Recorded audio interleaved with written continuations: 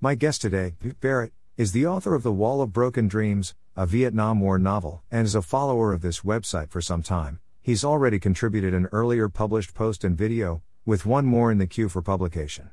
His sense of humor is evident in his writing, and I'm confident that you'll enjoy this story. It's been over 40 years since I was drafted into the armed forces to go fight in the Vietnam War, so many of my memories are foggy at best. Amazingly though, time has not stripped my memory of the main ingredients of those formative years and experiences, and before it does, I've decided to record in book form what I'm able to remember, for my own entertainment, posterity, and if lucky, prosperity too. I'd also like to leave an accounting of those days as a young, dashing, adventurous paratrooper, for my kids and grandkids, but not necessarily my poor wife. Take my wife, please. I kid. Sorry, Henny. The poor woman's pretty well sick and tired of hearing of my experiences, and I can't say as I blame her. In fact, she's heard of them so many times she could write the damn book herself. I guess I do have a habit of repeating myself. She did, however, know me when I was young and dashing. I must admit I am not one of those guys who don't like to talk about what he did in the war. In fact, I'm proud of what I did. Besides, not only is it cathartic, but I tend to talk about myself. As previously stated, just ask my wife. In regard to time served in country as a paratrooper, Vietnam, I never killed anybody out of hate, recklessness, or just for the thrill of it, although it is a thrill. In fact, I took part in company-size sweeps and firefights while serving with ACO. Of the 1st Airborne Brigade of the 1st Air Cavalry Division, where we engaged enemy positions, assaulted hills and killed bad guys. How many did I personally kill? Beats me. I also took part in numerous ambushes while serving in the reconnaissance platoon as a senior scout, where I spent most of my time in country. Kind of a drag, know what I'm saying? War is hell, seriously, is. I was fortunate enough to have served with a top-notch, well-trained bunch of guys, and I believe we always took the moral high ground when it came to life and death issues, and I thank God we did. It makes for better sleeping. Lifelong friendships were forged in those days of youth, and believe it or not, I wouldn't trade those experiences for any amount of money. Well, maybe, I just might. It depends on the amount. I'd have to give it some serious thought though. Having recently talked about some of our experiences with a fellow combatant and dear friend of mine, come to find out, a whole bunch of what we did, and more importantly, what I did, came as news to me. Selective memory, I guess. What I'm now trying to do is to remember just exactly what the hell I did do over there, of my own life and death experiences, and how dealing with said experiences could possibly help lead to world peace. I kid. I'm far too violent to work for peace. Hell, I can't even find it at home, let alone in the world. My induction. In the spring of 1965, rumor had it that the draft was going to get all of us no-account punks who roamed the streets, off of the streets of my hometown, Kenosha, Wisconsin. Being the epitome of a blue-collar town, the pickings were plentiful, and they weren't just whistling Dixie. In short order, it proved difficult to find an unmarried, non-asthmatic deferment-free male roaming any street in my hometown.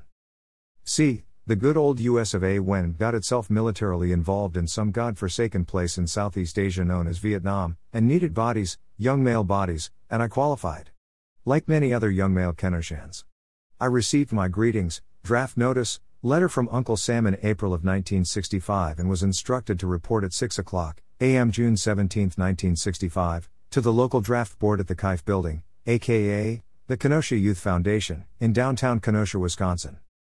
Being quite familiar with the location, I had no problem finding it since I was once a member of the Kenosha Evening News Golden Gloves boxing team in 1962 and 1964, and our training facilities were in the basement of the Kife. So, after a series of goodbye parties, hugs and kisses from my family, and a thought-to-be romantic farewell from my fiancée, myself and a host of other conscripts who'd been rounded up reluctantly reported as instructed in the early AM for the purpose of induction into the Armed Forces of the United States. On the morning of June 17, 1965, we boarded a Milwaukee-bound bus that would take us to the official Southern Wisconsin Induction Center for our physical, and if healthy, to include our formal induction ceremony. Well, as luck would have it, I was fit as a horse, a small horse, 1962 Kenosha bantamweight champ, but nonetheless fit. They wanted me, they really, really wanted me. Nothing terribly remarkable had yet happened that day, and before I knew it, I had been sworn in as a private in the U.S. Army. Terrific. Shortly after the swearing in, we were bused to the train station in downtown Milwaukee to board a southbound train to Louisville, Kentucky, 20 miles from our destination of Fort Knox, Kentucky, where we were joined by even more newly arrived conscripts and volunteers talk about whistling Dixie. Within a short time I came to realize my life had changed, and not for the better. Chaperoned by Army MPs, we weren't afforded many liberties, and as a free spirit I found this aspect a bit troubling. As we passed through the cities of Chicago, Illinois, and Indianapolis, Indiana, it became apparent from our assigned seating arrangements that we'd only be afforded a passing glance of what the cities had to offer its visitors. It had also become apparent to me that we weren't even visitors, who were passing through, but instead, cargo. That's right, just United States military cargo, in assigned seating. Apparently the possibility of conscripts going AWOL was a concern for those in charge. The MPs kept a tight leash on us. At approximately 9 p.m. that evening, our group of sorry civilians arrived in Louisville, Kentucky, where we were met by a few surly and burly NCOs from the Fort Knox Training Center, our destination. An astute observer, hell, even a moron could tell immediately that these guys weren't all that friendly. The welcoming staff of non-coms unsmilingly guided us toward awaiting Greyhound buses for transfer to Fort Knox in the late PM of that day, a day that will live in, well, you know. Up to that point, all in all, things had proven to be a bit unpleasant, but uneventful. Then we arrived. Great! It was at the moment of arrival at our destination that our lives were changed forever. Not to be left to wonder, we were greeted by yet another handful of informative, snarling and screaming NCO drill instructors that excitedly fell into character the moment the buses arrived. The DIs paced back and forth, like hungry lions in a cage, in wait for us at the bus stop, so all on board could see.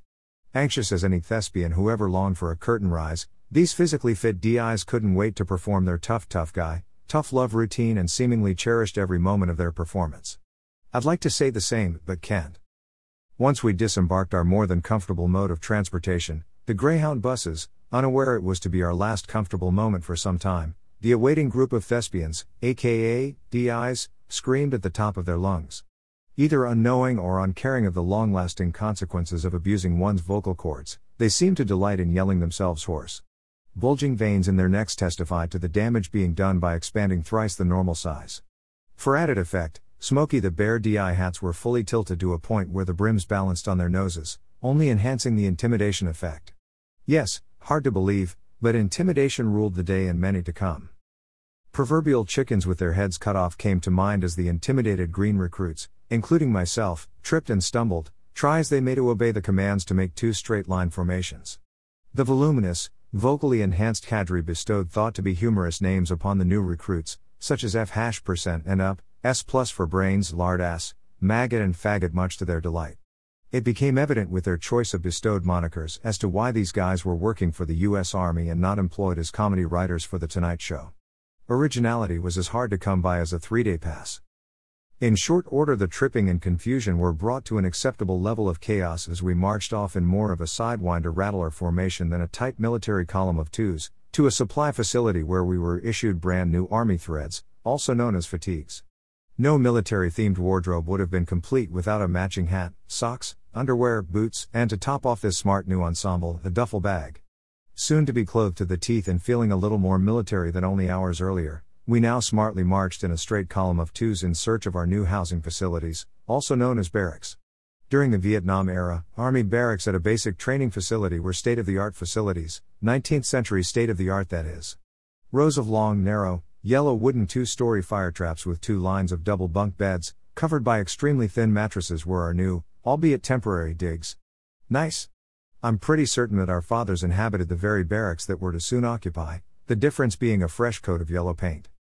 You know that saying, time sure does fly by when, etc., you know? Well, it's gotta be true because before we knew it, it was now the 18th. Following some quick instruction on the proper procedure of making a military bed and a little more harassment from cadre, we were finally allowed to get some much-needed shut-eye. Around 12:30 a.m. on the 18th of June, we put our weary bodies to bed. Once my aching head hit that cheap-ass pillow, I was out like a light. Bad analogy, it couldn't have been but 3:15 a.m., less than 3 hours since I lay my weary but fit Army body down, that I would be rudely awakened by one of many blinking, unshaded 100-watt light bulbs directly overhead.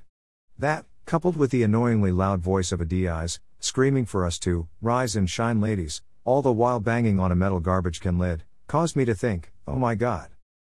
The humor was killing me, not to mention the fact that I'd only slept a little more than 2.5 hours. It was then that I became convinced, beyond a shadow of a doubt, that I had done something quite dastardly in a previous life. Why else would this be happening? Yup, in one long day, I had experienced both the longest day and the shortest night of my young life. Come to think of it, this was the first of many a long day and short night for some time to come. To read Duke's earlier contribution to this website, click here, https://cherrySwriter.com/2015/11/07/a lasting memory of Vietnam guest blog/. Duke also contributed an excellent personal slideshow which is included in my new page, Slideshows of My Brothers in Arms. Here's the link to that page, https://cherrySwriter.com/2018/08/10/slideshows of my brothers in arms/. Thank you again, Duke, for another fine story. Readers, click this link if you are interested in visiting Duke's website for more stories like this and for information about his published books, https://eldorado90.wordpress.com/. Thank you for taking the time to read this. Should you have a question or comment about this article, then scroll down to the comments section below to leave your response. If you want to learn more about the Vietnam War and its warriors, then subscribe to this blog and get notified by email or your feed reader every time a new story, picture, video or changes occur on this website. The button is located at the top right of this page. I've also created a poll to help identify my website audience. Before leaving, can you please click here and choose the one item best describing you? Thank you in advance.